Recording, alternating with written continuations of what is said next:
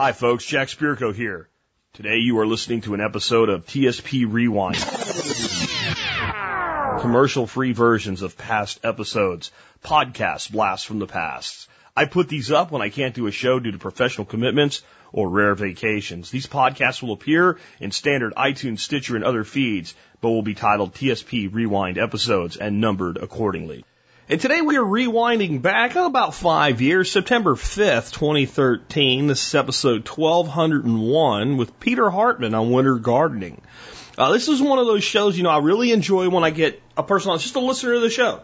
And they come on and they talk about what they're doing. They don't necessarily have a business or a book to promote or anything like that. They're just like, hey, I listen to what you're talking about. And I started doing some research. I started learning some things. And I started building up my own backyard. And this is what I'm doing. And this is what's working. And this is what's not working. So I thought it would be a cool interview to bring back around. And yes, it's been like 5 years since we heard this one. So even if you heard it, you probably forgot some of the great stuff in it. This is a very popular interview. I generally don't get a ton of comments on the interview shows. I think I got 34 or 35 comments. That's a lot for an interview show. Today I don't get as many comments as I used to on it because I think people are having the discussions on Twitter and Facebook and what have you instead of on the blog itself. So maybe we'll get a bunch of comments this time around again. I don't know. But this kind of goes back to a lot of the stuff that we talked about in the beginning because the guest that was on this show, again, his name is Peter Hartman, was listening to me all the way back when I was doing the show from my car in 2008, 2009. A lot of stuff we talked about ended up, being implemented by him. He talks today with us about equipment specific to the winter garden, the species that do best in the winter, the species to avoid in the winter, when to start planning for winter, how much work goes into winter gardens versus spring, fall, and summer, what specific problems there are with winter gardens, and the resources available to learn more about it. And if we can garden into fall and winter, everybody always starts in spring and gets a big bounty in summer. We get to the point where we're producing something for ourselves year round, and that gives us a whole lot more resiliency. And with it being October, it's actually a little past time to be thinking about this, but there's still a lot of time to get some stuff done. If nothing else, we can use this season and get stuff ready so that as we go into next season, we can garden year round. I'll give you some good resources on that. And it's a really great discussion. I just want to let you know why I'm doing this today. I am down at the Veterans Alcoholic Beverage Competition in San Antonio. Actually, today, when you're listening to this, if you're listening to it as it was published, I'm in my backyard, my front yard, or going to the store, getting a haircut, etc. I got so much crap to do before I leave here for a long weekend that I just decided I was going to do one extra rewind. You'll be getting a rewind tomorrow, and I think you'll really like tomorrow's rewind. It's going to be on some of the greatest lies ever sold, which will tie in really nicely with the show I did on Tuesday. And then on Monday, I won't be back yet. I'll be driving back, and I can't drive back, 5-hour drive in, and get a show done. So I already have a rewind done for you then. This is a show that's only a couple years old, but it was raising resilient children in a world full of wusses. And I'm going to tell you kind of a funny and sad story about what happened with that show with purple-breathing social justice warriors after it was released. So you do have 3 days of rewinds coming, but I think they'll be enjoyable. This one is certainly timely, getting that winter garden going and producing food for yourself year-round with Peter Hartman, who, again, listened to the show all the way back in the jetted days. With that, remember that the rewind shows are commercial-free, but you can always support the Survival Podcast and the work we do by reading our reviews, shopping from tspaz.com, and no matter what you buy, if you shop at tspaz.com, you help support the Survival Podcast and the work that we do. So here we go, back to September the 5th, 2013, episode 1201, originally Peter Hartman on winter gardening. And I'd like to introduce my special guest now, Mr. Peter Hartman. Hey, Peter, welcome to the Survival Podcast. Thanks, Jack. I'm a long-time listener, so it's really good to be on.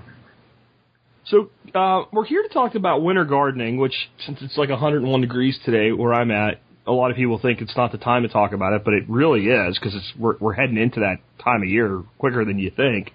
But before we get into that, can you just tell people maybe a little bit about who you are and, how you got into gardening? I know you do permaculture and things as well. So, I mean, how'd you end up as a Survival Podcast listener and a a homesteader on 3 acres? Well, I started gardening probably 5 years ago, 6 years ago, something like that, with just some tomatoes in buckets, and it's kind of just snowballed since then. And I'm kind of a lazy gardener, so I like to do very little work and get lots of benefit, and winter gardening kind of fit into that really well. So cool. So when you look at winter gardening, what equipment do you recommend for people as far as winter gardening goes? Because it is a little bit different than, gardening. And most people garden pretty much along the lines of, you plant a garden in the spring, hopefully some of it makes it through the summer, there's some stuff left over in the fall, and then they put things to bed, so to speak, until next spring. So what different equipment might you need for a winter garden? Some of the equipment you're going to use when you get into the really cold months, you can do cold frames. Those are the easy kind of free things you can set up, which is basically a box, and it's going to have a slight slope to the south with some kind of glass door or windows or whatever you can scrounge together. I've never paid anything for the cold frames I've built. I've made them out of scrap lumber and pallets, old windows, hay bales, whatever I can come up with, and they all work great. Hay bales kind of have the advantage of they kind of break down, and they are great insulation, so your stuff stays a little bit warmer in those.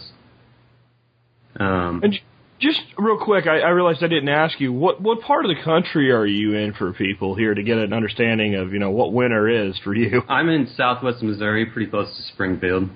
Okay, so you get pretty cold. Yep. I mean, you're not Montana cold, but it gets, I think a lot of people think of Missouri as a southern state, and it is, but it's also an interior state. Right. So it gets quite cold.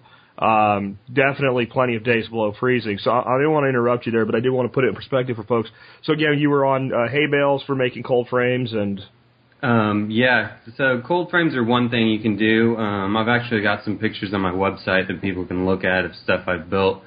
I've also done low tunnels, which are basically what you would see at a commercial greenhouse, only a shrunk-down version. Mine are usually about 4 feet wide and as long as you want to make them, and then you just throw some greenhouse plastic over the top of them, and you're good to go all winter with those.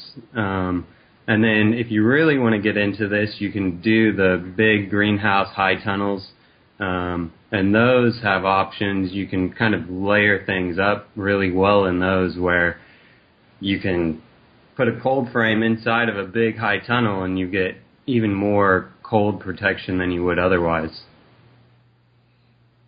Absolutely. So, I mean, what type of things are you growing? I mean, and, well, before we even get there, so you're using these methods of plant protection. Are you using supplemental heat at all, or is it just simply a protection thing? I am not a fan of supplemental heat. You can grow tomatoes and peppers in December, but it's a lot of energy and a lot of work. But there's a lot of really cold-tolerant plants out there that we don't even think about sometimes that are super easy to grow, and they can handle... I've had broccoli that was in temperatures like -10, and it did just fine. So there's a lot of stuff out there that will grow great as long as you protect it from frost and really cold winds. I've even seen I had established broccoli one year. I mean, big enough that the heads were 3/4 ready to cut. We got hit with an ice storm, and I have pictures of it with ice on it.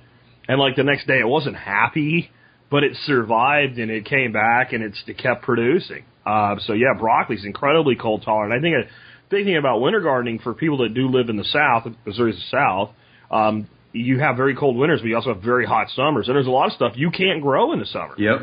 Winter's your opportunity for it, right? Yep. So a lot of the lettuces and stuff, I don't do any head lettuce. That kind of, it wants to break down a little bit in your coldest months. But any of the leaf lettuces do great. I've never had any lettuce that didn't make it all the way through the winter. Any of the brassicas like kale, kohlrabi, broccoli, cabbage, Brussels sprouts, turnip, rutabaga, oriental greens, and radish, they do fantastic in the winter. There's an author, Elliot Coleman, I don't know if you've heard of him. But he's written a book called The Four Seasons Harvest, I believe, and he's up in Maine, and he does winter gardening, and he has excellent results, too. Definitely. I mean, if you can do it in Maine, you can pretty much do it anywhere. Now, you'd mentioned like peppers and tomatoes taking a lot of energy, and I agree. Though there's certain things you just, other than that, maybe you should just forget about in the wintertime. It's just not their season. Yeah, just look for the plants that people normally think of planting early in the spring or late in the fall.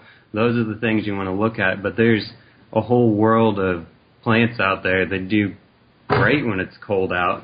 One of the main things that you're going to have to worry about when you're gardening in the winter is not really the cold, because most stuff can handle it. It's the heat. When the sun is bright and shining and you've got a piece of glass over your plants, it can get over 100 degrees in those cold frames real easy, and you're just going to cook all your plants to death.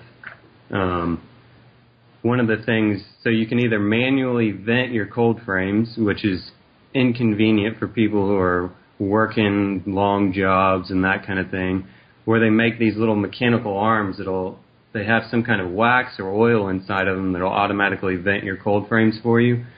And that's what I use, and it's unbelievably easy to just let it go. And you water your stuff maybe once a month in your coldest months, so it's really easy gardening.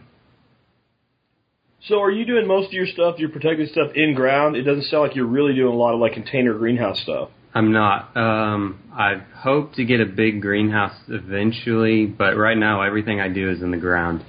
The ground always stays warmer than when you do raised beds and pots and that kind of thing, so I like to do everything in the ground. I was just going to bring that up, especially when you've got a greenhouse collecting solar passive heat all day long, and the ground within that warms up. Now you've got a heat sink, so to speak, that's going to then radiate back out in the evenings. Exactly. And plus it protects the roots, because a lot of plants, they can handle freezing temperatures, but they can't handle, a very cold freezing of the roots. That's what gets a lot of our plants. Right.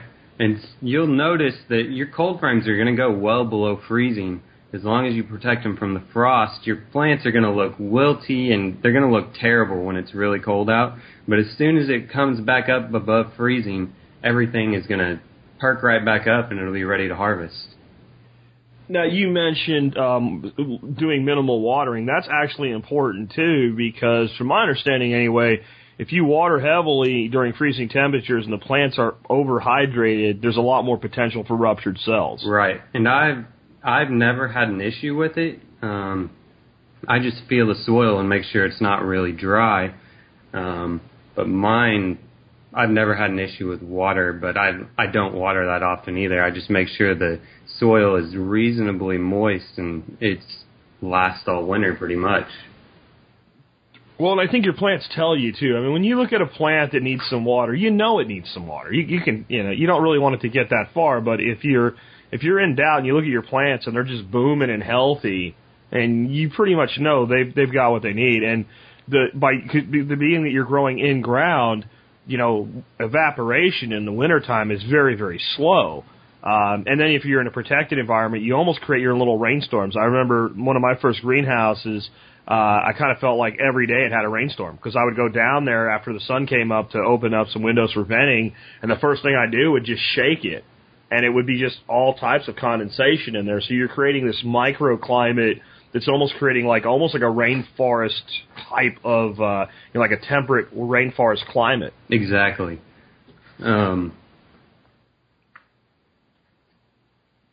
When we say winter garden, what is the beginning of winter gardening season as far as you're concerned? I mean, right now, like I said, I don't know what it's doing up your way, but it's 101 here today. Yep. I'm kind of upset that it's September and it's 101, and it's going to be like 101 for the next week. But, we are about to see temperatures moderate, and, I guess fall gardening really comes before winter. So when do you kind of see the season beginning that you would call officially winter gardening? Well, my gardening season is kind of just all season. I never really stop. So sure. Some of the stuff you're going to start planting, if you want big heads of broccoli and cabbage, sometimes you start as soon as June for your winter crops, depending on where you are in the country. July, August, I really start getting going with all my winter stuff. Leaf vegetables, Swiss chard, and lettuces, those can all go in later, and I'm going to start putting that stuff in now. Everybody should be documenting this stuff if you're going to do it, because next year you can tweak it and it's going to come out perfect, because you're not necessarily extending your growing season. When days are less than 10 hours, you're going to see almost no growth, but your plants are going to be like in a refrigerator and they never go bad. So you're just maintaining that amount of crop that can get you through those really short days. As soon as you get back to February, your plants are going to take off and you're going to have more lettuce than you know what to do with. I think that's important, because what I've seen people do is plant lettuce really late in the year, and it comes up and it starts to grow, and then it gets like, baby lettuce size, which if that's all you want, fine, but then it just like sits there. Yep. It just sits there and it doesn't grow. And it doesn't grow, and it doesn't grow. And now you can get lettuce to grow in shorter day lengths, but you've got to do something with it. I've got a video where I just put an old fish tank over top of a little patch of lettuce, and 5 feet away there's another patch of lettuce. And this is going through, right about the 1st of January that I started this, and like 15 days later, the stuff with the greenhouse over is just beautiful. Yep. And the other stuff, completely surviving, no problem, no growth. Yep. Just no growth at all. So a lot of times you also have to get that plant well established before that cold comes, not just because the growth slows down, but some of these plants will survive the cold if they're established, but if they're really small, they won't. Right. And there are some plants like spinach. It does great no matter what. It can be really tiny when you put it in the ground, which I like to succession crop all my winter stuff. So As soon as I open up a space, I'll put some spinach in there. It's going to germinate first, and I may not have it all winter, but as soon as it comes up in February on a warm day, then I'm going to have tons of spinach 2 weeks, 3 weeks later. Yeah, we're talking about winter gardening, but as is typical, you start to kind of really get more holistic as you go. And what you're trying to do, and you mentioned, four-season gardening is basically, instead of extending the season, connect the seasons. And so you have certain fall crops that you harvest that store well with little effort, like squashes and root crops and things like that, if you can get into February, then you come back to greens. You get into March, you start to come into some more substantial stuff. And by, April and May, you're back into, spring, summer gardens. Right. So it's this it's like this bridge. And I like one of the things you said was really interesting, how like some of the stuff is basically the plant gets to a certain size. And if you've ever grown broccoli, and I'm sure you have, you grow broccoli in the spring, that head gets to a certain size. And if you don't cut it, it goes to seed. Yep. And in the winter, it'll get up to that certain size, and you can let that thing sit for 2 or 3 weeks before you cut it. Right. I mean, I've let broccoli sit all winter, and it'll just stay there ready for whenever I want it. If you let it get into the February for us, and the farther north you go, it's going to be later, but about mid-February is when everything starts growing again for us. So you better cut it then, or it will, and then you get the side shoots. But if you don't cut it then, you've got yellow flowers, and it looks cool with all the insects on it, but it doesn't taste as good anymore. Yeah, it doesn't taste good. But that's another benefit of doing stuff during the winter. You're going to have a lot of plants that if you don't eat them over the winter, you're going to have a huge seed supply next year. So if you're growing heirloom seeds, I don't buy a lot of my seeds anymore, because I just let a couple plants go to seed over the winter, and I have more seed than I know what to do with. Yeah, 2 or 3 lettuce plants that go to seed. I mean, seriously, at that point, you give it away to anybody that wanted some, because you can't possibly use it all. Yeah, I don't even plant kale anymore. It just comes up all over the place. Yeah, one year I think I let 3 black-seeded Simpson lettuces go, and then I just took them and banged them into a 5-gallon bucket, and I got I think it was like a quart-sized Glad bag. Yep. like half full of seed, and that's thousands and thousands of seed. And it's not that seed's really that expensive, and I buy some every year to support the companies that are doing the work to keep this stuff around. But it's an expense you don't have to have, and it's also a self-sufficiency thing. Right. And then it's nice to be able to have that seed and trade with other people that have other things that you don't. Yeah, absolutely. And you're talking about how, like, these plants get to a certain size and then they go dormant in the winter, so they just sit there and it's like storage, but it's alive. Right. And what it makes me think of is, like, a lot of people that keep rabbits. They're like, how do you, when you ask them, well, how do you keep, meat from spoiling? They're like, keep it alive. So the nice thing with a rabbit is if you don't want to kill it today, you can leave it sit around for 2 or 3 weeks. It doesn't eat that much, and, it'll be a quarter pound heavier when you slaughter it. It's kind of like doing and I've really never thought of it this way. That's why this is interesting to me. But winter gardening, when you time it right, is very much the same philosophy. I'm going to grow that plant and store it. I mean, I've done this for years with, like, carrots. I'll put carrots in the ground. They'll be big enough to eat, by the end of November, and then it gets cold, and you just push the heads, the tops down, and just put a huge thing of mulch over it. And you've got all the way till about the end of February here anyway, before, if you don't pull them, they start to, get weird and wonky on you. Yep. And you're just basically extending that to other things. Because I do that with root crops all the time. But yeah, we could do that with just about anything that handles the cold. Yeah. Carrots are another thing that I love to let go to seed, because you get so much seed from one carrot if you just leave it in the ground. But the greens are my favorite thing to grow in the winter. It's not a lot of calories, and you're not going to survive on a green salad, but to be able to go out when it's 15 degrees outside and there's snow and ice on the ground and open up your cold frame and there's this green little jungle in there that you can eat is awesome. It's weird. I think most people think of salads as a summer food, and as paleo as I am and much meat as I eat, generally I eat very little vegetables in the summer. I don't know why. I mean, it is cool and refreshing and all. It's the winter where I crave that stuff. Yep. And it might be the climate I live in. If I lived in Pennsylvania, I might not feel that way, and I don't remember that I did. I wasn't eating this way either at the time, but it just seems like the things that will grow in certain seasons are what you crave if you don't stay in the same place and start to really live off of what you're producing. So to get lettuce right now, we've got to buy it. It's 101 degrees. There's no way you're growing it right now. Nope, but I don't want grow it either. I don't want it, and it's weird to me because salads are cool. They're refreshing. If you eat a big heavy meat meal in the heat, but I guess maybe it's just the way I've shifted my diet that's just how it works out. Yeah, which is almost like nature knows what it's doing. Yeah, we don't eat hardly any salads this time of year, but in the winter we have salads every day. I'd say we do the same thing. How much more work would you say a winter garden is? I actually think it's less work. It's way less work. I don't water. You don't have to weed. There's almost no bug or pest problems. So it's really lazy people gardening. You just go out there and harvest every once in a while. You might have to water rarely, but for the most part, you just go out there and harvest what you want. What are some of the problems then? I mean, every salesman's good at pointing out the good of what they're selling. What about the downsides?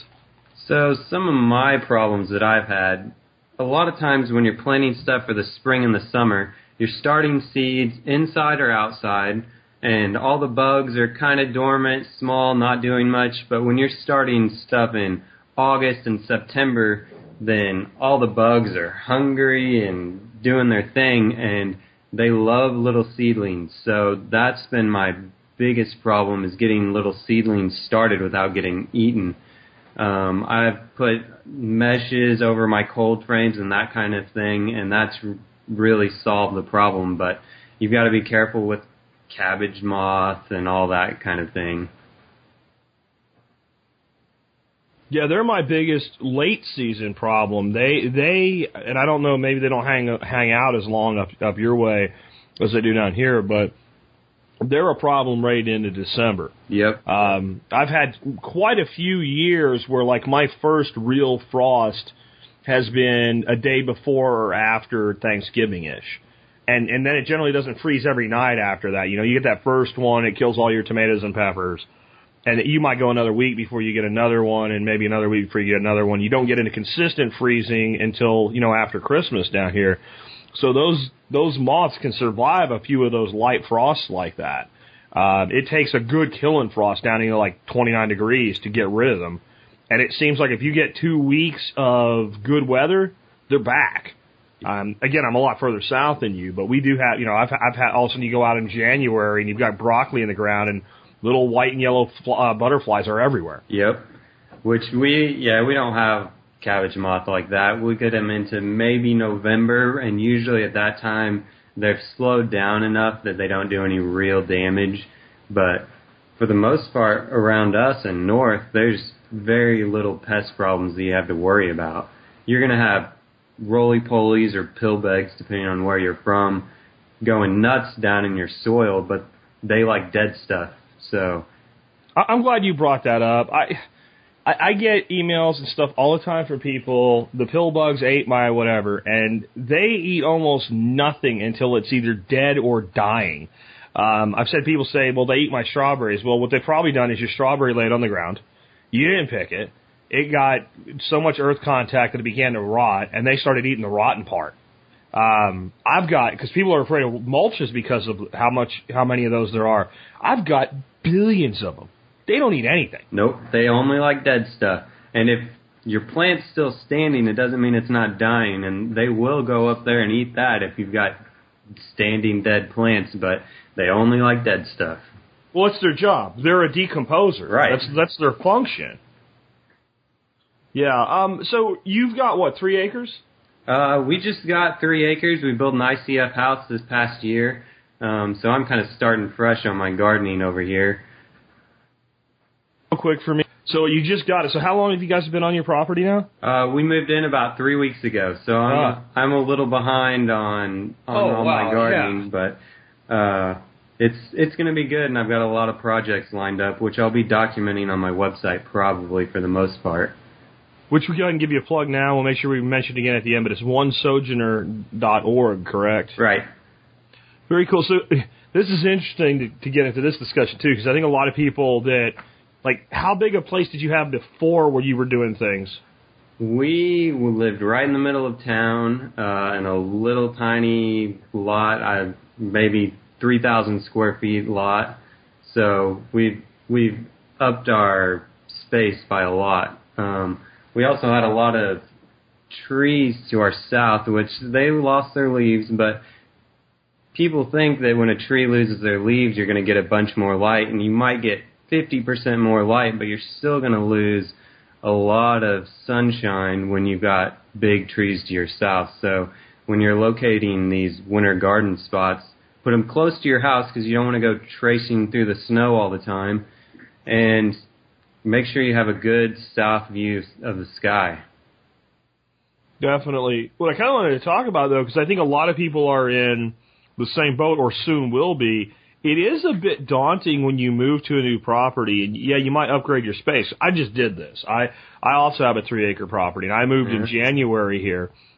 Now, I had a 5-acre property before, but I had probably close to an acre-ish that was really able to be utilized. So I've tripled my space, but I had so many things done there, and I was so established. And then you get to something new, and it's like a blank slate.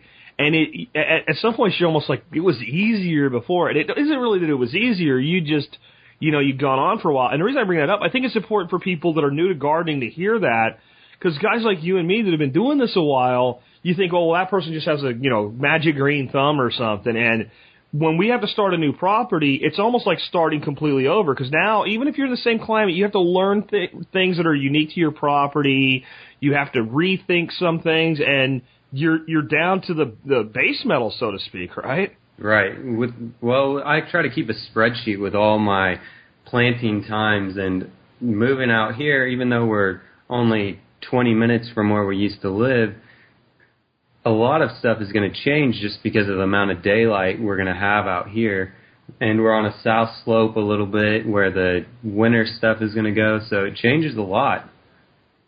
Yeah, it changes. It also would also changes though on could be negative anyway. Is you don't, since you're not in the suburbs, you don't have all those little things around you that block wind. Right. So now you've got more wind to contend with, which has its detriments in both winter and summer. Right.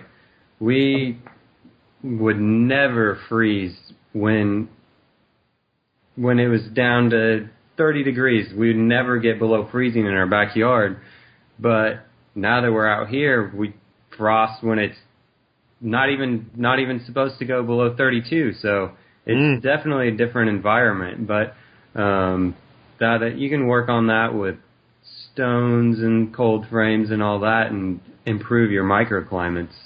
Yeah, our place in Arlington, I remember when I put the garden in, I put it kind of up on this high point just outside the house, and there was this low spot that seemed really ideal because when it would rain, water would flow down there, and if you put raised beds in, they wouldn't get too wet, and it was like this natural catchment.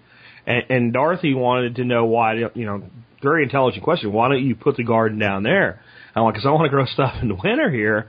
And that first fall, I was able to show her, we had times where the temperature was like 35 degrees officially overnight, and that low spot was frosted. Yep. Nothing else in the neighborhood was frosted, but that low spot was where all the cold sunk in.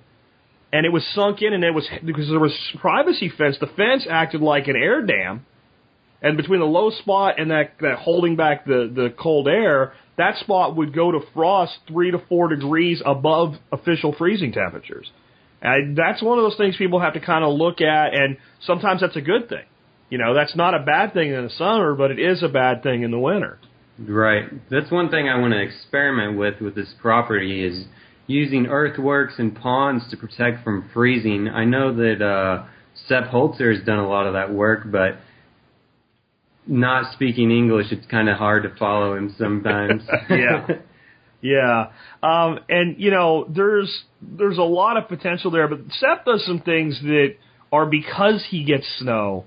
And if you have even close to the temperatures he's dealing with without snow, it's a lot harder.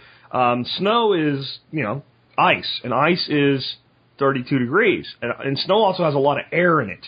Yep. So when you have nice, airy, deep snow that hasn't compacted sitting on top of a plant, it basically, unless you get super, super cold, it pretty much, you can be 20 degrees outside and it's 32 degrees inside that snow. Snow is a great insulator. Yeah, so it's an awesome insulator, but then if you, see, that's why I think people don't understand that when they look at southern gardeners like you and I, they think it's a lot easier. We have this hugely harsh summer. And then we have these very cold winters, and snow's not a normal thing. We get it, but it goes away pretty fast. So it doesn't ever leave that insulating blanket, and it's not there in spring to be this beautiful drip irrigation system either. Yep. So we have a lot of tough things to contend with, which that's where the cold frames and the low tunnels come in, and then they kind of act like that snow blanket. Which Absolutely. also makes it easier to harvest your greens. It's a lot harder to dig into the snow and get your stuff out, but... Yeah, definitely. Because if I was living in Pennsylvania now, I'd garden right into the winter. But growing up as a kid, with my grandparents, and we produced a ton out of the garden. I think we had about a quarter acre we kept cultivated, but... we did what most people did back then, so we'd get up into like September, it was dove season, you started to harvest game, you take everything you can get, you get that big hit at the end of the year where everything's really producing heavy, everything gets canned, jarred, chow, pressure canned, water, whatever it needs, garlic and onions and potatoes go in the basement, and by mid-September, you're done. And we'd pick up, start plants in February. We'd start doing our starts.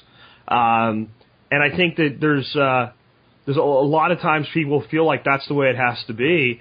And part of that probably was we didn't want to dig through the snow.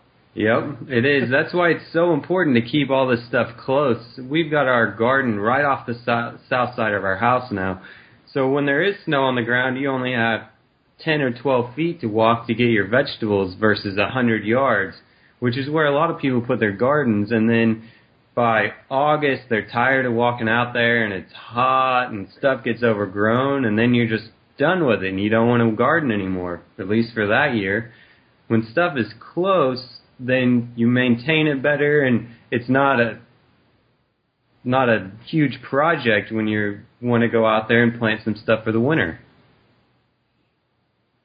So are there any particular resources you've relied on to, like books or people's work you followed or anything like that? Yeah, I would say Elliot Coleman is my favorite author, and his book is a really good one, and I recommend anybody that's interested in this look up his book, and it is called The Four-Season Harvest, and that's probably the best one. And he talks a lot about winter gardening, but they also take a trip to southern France, and people over there in Europe a lot of them grow stuff during the winter.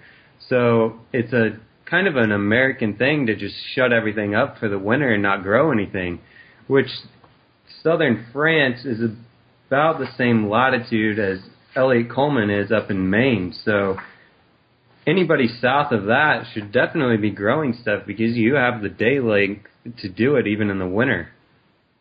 It's because we're spoiled here, honestly, with the amount of land we have that we can be that way. I mean, what we look at as a small suburban lot is a huge garden to a lot of Europeans. Yep. So they have to maximize what they can get out of the little plots of land that they have. And I think there's a lot more tradition of growing your own food in Europe. There's definitely a lot more tradition, which I hope that we can get that going here in this country, because it's so rewarding to go out there in January and February and pick a whole salad when you have people come over and they ask where you got it. You point out the window when there's snow on the ground and they hardly believe you. It tastes better that time of year, too. And I'm being a little bit unfair to us here in America. I'll tell you what I think a big part of it is, too. You don't just pick up your shotgun and go out squirrel hunting in October and your bow and go deer hunting in late October in France. And a lot of people here that do grow a lot of their own food, we get in the fall, and that's when we start going out and harvesting meat. And part of it is, well, I've got this other great stuff now, and part of it is, well, I have to spend the time doing that. But as you're saying, some of the techniques you're talking about, they don't take a lot of work, and, a salad's pretty good next to a venison steak. Right, and there's great nutrition in those greens, which we definitely don't get enough of in this country. Yeah. Because, I think that's real, but I do think that's really what it is. That's what's created this tradition of shutting down the garden. Because I know, like I said, September, the first Saturday before Labor Day, every year was first day of dove season in Pennsylvania, and I'd be in a dove field. And we'd shoot doves all through September, and by October we're going to small game and archery season and, bear season in November and deer season in December. And, that took a priority at that point because it was an opportunity to harvest meat. And, I come from a place in Pennsylvania where, to this day, first day of deer season, school's closed. So I think that's maybe part of why we've kind of lost that winter gardening bug. Yep, that's the same way around here. We got a lot of hunters, but there's no reason not to do this too. It's so easy, and it doesn't take. It's probably a quarter of the work to grow stuff during the winter as opposed to the summer, because you don't have any weeding, or you just go out there and pick your vegetables. So what are some of your plans beyond just winter gardening for your property? That's something people always love to hear about because, there's so many people here working toward that 1 acre homestead, that 3 acre homestead, that 10 acre homestead. What are some of your thoughts about where you're heading with this? I'm really interested in perennial stuff. Like I said, I'm lazy, so fruit trees and nut trees are going to be a huge priority on this property. I'm going to have a path basically around the property, and I want to be able to eat my lunch while I take a 30-minute stroll. So we're going to do lots of swales and earthworks to get us through the dry months around here. But I've got lots of fruit trees in the plans. I'm going to keep my garden space to the south of the house open, and I plan to get a big high tunnel as soon as I come across one and start growing stuff in that. But other than that, we're going to do some chickens and ducks and little birds, but we're probably not going to do any big animals over here. We just don't have the room. Yeah, I've had people suggest, why don't you get a couple cattle or something. I'm like, I got 3 acres, and it just doesn't fit the plan. And I am really enjoying, this is our first time raising broiler chickens, and I'm looking at this going, I don't know that I'll do 50 every rotation, but I'll probably do 2 rotations of about 25 birds a year. It's easy. It really isn't a lot of work. I know that there's people out there that do it for a living, and they're raising 1,000 birds a rotation, and they're cursing me saying it's not a lot of work. Well, it is if you're doing 1,000 and you've got, 10 big, huge 100-bird tractors to move. But with what we're doing, it's probably 10 minutes of work a day, and that's a pretty big yield you get at the end of it. And the whole time, those birds are improving the land. So I think it's one of the, I'd say next to having an egg flock, the easiest protein hit that you can do is probably raising chickens as broilers, with maybe a close second, or maybe even better really is geese, because our geese were probably up to 12 pounds from day one old goslings to 12-pound birds, 90% on grass in about 12 weeks. Oh, that's great. That's a pound a week. It's insane the way they grow. You look at them now and go, I can't believe that bird, even now, is only like 4 months old. You just look at it and go, there's no way. I mean, they're big, beautiful, mature animals now, and fortunately for them, they're the foundational flock. So their offspring will probably meet with a Christmas dinner, but they're here mainly as our grazers, because you were saying big animals just don't have the space, but I also don't like to mow a lot, and with them, you mow and get that grass down to about 3 inches for them. And you put them in an area, and they'll just keep that, they'll take it down to about 1 inch and they'll quit. And they'll let it come back, and they'll do it again, and they'll do it again. And, man, they're poop machines. They're eating, and it's coming out the other end at the same time. And that's, if somebody's eating dinner while they're listening, that might not sound like dinner conversation, but, boy, it's so valuable to the land. It's great fertilizer. You've got to have some animals on your land. It's a natural system, and that's the way it's supposed to be. Yeah, I think that, I don't care if you're a vegan, I would put animals in the system. Absolutely. You need to put, now when you put animals in a system, you got to put animals that go in the system as a function. So like we have dogs, and they do a little bit of a function in the system, but reality is they're not improving fertility, and neither of them are good dedicated livestock guardian dogs. So they're really pets. If you're going to put animals into a system like that and you're not going to eat them, then you got to really think about it. I think, just a couple rabbits kept in a hutch, if you're a vegan, you're not eating them, fine. Just the manure alone is just an awesome fertility yield. And, you could keep a few geese. The thing is, they're going to breed. And they're very prolific, but they only do it for about 2 months a year. And they're expensive. I think for 8 goslings, I paid $113, and it was one place I could find them, and everybody else said, well, I can get them to you next year. So if nothing else, it can be a little cottage industry, I guess. Yep. Yeah, there's a lot to be said for breeding your own animals and selling those, because there's a lot of old breeds out there that people are going to pay top dollar for that you just can't get anywhere else. Yeah, absolutely. And like I said, I'm growing Toulouse, and what I've found with the Toulouse geese is the whole thing about domesticated geese don't fly does not apply. They don't fly well, but they fly well enough that if they get a good running start, 1 or 2 of them will get over a good 5-foot fence. Fortunately, none of them have flown outside of the property. They've flown across my cross fence into my main thing so they can eat my peas in my garden, which isn't that big a deal with them. And, the thing with geese and ducks is they're not very hard on land. The chickens get in the garden, they dig holes and stuff like that. The geese just eat stuff. Which can be bad. Ben Falk in New Hampshire lost like the majority of his winter squash this year because he let his geese get out and they just ate everything. So that can be a problem, but at least they don't tear things up. Yeah. The same way with ducks. Ducks are great at eating bugs, and they would prefer to eat bugs if they don't destroy your garden like chickens will. No, they won't, but they will start to eat. So Ben's had this experience. So he gets ducks, brings them in, like the first season, they don't touch anything in the garden at all. Second season's a little drier, plus they've been there for a season, so they've really like just decimated the slugs. So now there's not quite as many slugs. So now, a cucumber here, a lettuce head there, they take a little bit, but they really were never really hard on it. But he said the geese, man, and I could see it. So I had one yesterday that decided he wanted the top of a sorghum plant, and it's like a 6-foot tall sorghum plant. So he just pushed it over like a bulldozer. Just walked into it with his chest and just kept so he was straddling it and just kept walking until he got to the top of it and started munching on it, started chasing back into his hole. They know what they want. Yeah, I mean, I think that animals have got to be part of the system. I can understand why people don't have them when they have a 10th acre in the suburbs. Yeah. But once you get into even like an acre homestead, because I could see doing broiler chickens on an acre. I used to struggle with it. Like, could you really do 25, 50 birds on an acre? And now that I'm doing it, I'm like, easy.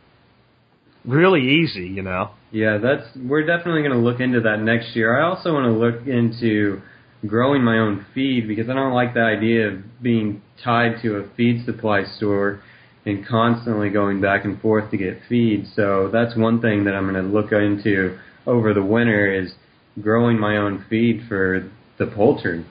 Let me give you our plan, what we're kind of playing around with. We're testing this first time around with a little piece that's like an old goat pen, and it's probably a 10 by 15 area. But right now it's all sowed in black-eyed peas, which is a great chicken feed if you put it through some kind of a grinder. There's some small sorghum coming up with it because I tried to get the chickens to clean it up for me. I put a bunch of scratch in there, and they didn't eat it all, and the sorghum's growing. And what we're going to end up doing is next year, since I've tested some sorghum varieties elsewhere, and I've got decided on white giant African sorghum as just being a great sorghum to grow. What we'll probably do next year is grow sorghum and cowpea together as a polyculture. So we got a legume, and so basically kind of mimicking a Three Sisters garden.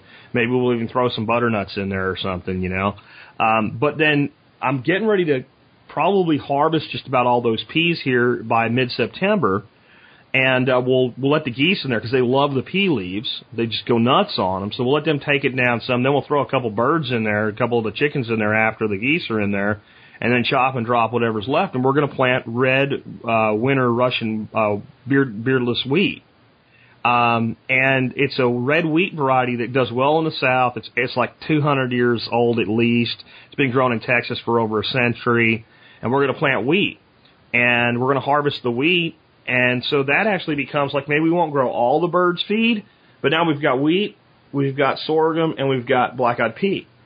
And that's some high-powered stuff for chickens. Right. Yeah, so, the more you can grow, it's going to be tough to grow everything, but the more that you can get your birds foraging and the more that you can grow for them easily, the better off you are.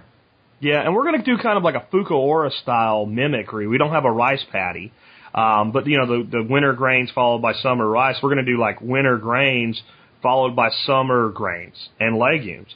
So when we harvest the wheat, we'll just go out with sickets and take the heads off the wheat, and chickens don't need wheat threshed. Threshing wheat's a pain in the ass, but we can just store the sheaves of wheat and just give it to them on the stalk. They'll sort it out from there, and we'll go ahead and plant our summer crop when we harvest that, and then we'll just drop all the wheat straw to the ground and water that in, and with the spring rains, you'll just start building fertility and using that one little plot of land to supplement the feed. I think that gives you a lot more stability. Right. Yeah, we're going to have swales, and I plan to do things like amaranth and just throw it around kind of Sepp Holzer style, and just see what comes up. And as long as the chickens know it's there and they're in that area, then I don't have to worry about feeding the chickens so much. Yeah, amaranth, we found a place called Sprouts. It's like a Whole Foods competitor, and it's like this big tub of amaranth down there was like $5. It was, for food. Yeah. Well, I bought it and figured, I'll throw a handful into the chickens every day to supplement their feed. And I'm tossing it around, and we've got one growing out in the middle of the yard. No reason for it to have picked that spot. It just did. And it's just from this, amaranth that we, bought for like $3 a pound. and it's huge. It's got this massive head on it. I've got a bunch of that growing, and that's another supplemental feed for your birds. And that's another thing that you don't have to go through all the work you would if you were eating it yourself. Cut the head off the amaranth and throw it in with the chickens. They'll eat it. They know how to do that. Yep, they've been doing it forever, essentially. So they fed themselves before we were around, so they can do it again. Absolutely, man. So anyway, one more thing before we go. You've been taking, like I have, the Jeff Lawton Online PDC. How's that been? It's been great. I finished my final quiz, and I've just got to finish my design project, which I'm mostly done with. I'm going to make a little video and then probably come out with a PDF to turn in. But it's been a great class, and I'm glad I did it. I'm really impressed with the quality, given that it's an online PDC. My concern was always, will there be enough interactivity? Having taken an on-site PDC, there's a lot of value to having other students around you. And I think the one place it would be a little bit weak is during the design component, like you're talking about that project, because you don't have somebody sitting right there that you can ask or whatever. But the other side of it is, I think he answered more questions than you would ever get answered at a hands-on show up and sit down PDC, because he was able to do it by video. And I'd say some of the lessons, there were more time put into answering student questions than the lessons themselves. I was really blown away with the quality of it. I've been asked if he's going to, once this rotation's over, do it again, and I hope the answer is yes, because for a lot of people, and you may be among this group of people, it's not that you can't afford a PDC, you can't afford the time. Right. There's no way I can make it to Australia and take a PDC with Jeff, so this was the next best option in my mind, so it was totally worth it. And the amount of questions he answered was incredible. Like, I was really surprised that he did that many extra videos just answering questions from people in the class. Yeah, people were like, why is he limiting the number of people that take it? It's just online and downloadable videos. And when you realize, well, somebody has to judge the projects and make sure they check out. But when you add in the question level that he went to, you can see why. I mean, you can only have so many people and do that. The nice thing would be if you reopened it is a lot of those questions would be re-asked. Right. And, basically see the prior video. Because I think people generally come to the same conclusions and the same, but what ifs. And, that always starts out with, it depends, but. Yep, that's the permaculture answer. Yeah. Well, hey, man, I appreciate you being on air with us today, and I loved hearing about your new homestead, and I think it's cool, kind of this new paradigm you've given me, that a lot of this stuff with winter gardening, it's really not growing, it's live storage. I think that's a very unique way to look at things. And again, your website, you want to tell everybody how to check out your blog? It's onesojourner.org, and you can also look up the same username on YouTube. And I videoed my first year that I messed with winter gardening stuff, and it wasn't a complete success, but it was a success, and we had plenty of salad that winter, so everybody should check that out. I would also like to get some of the people that are on the forums to start documenting some of this stuff, when you're planting stuff and where your location is, so we can kind of get some simple database set up of when the best time to plant what is. Yeah, especially things like, well, I did it November 1st and the pests were still out, and some guy says, well, I did it November 1st and they weren't. Well, how far north was A versus B? I mean, that's some interesting stuff, so hopefully people will start doing that. It wouldn't hurt for maybe somebody to start a thread about that, or something like that would be kind of a cool idea. Anyway, man, I'll make sure I put links to your blog and your YouTube channel in the show notes for today's show. And again, thanks for being with us. Thanks, Jack. All right, folks, and with that, this has been Jack Spirico today, along with Peter Hartman, helping you figure out how to live that better life if times get tough, or even if they don't.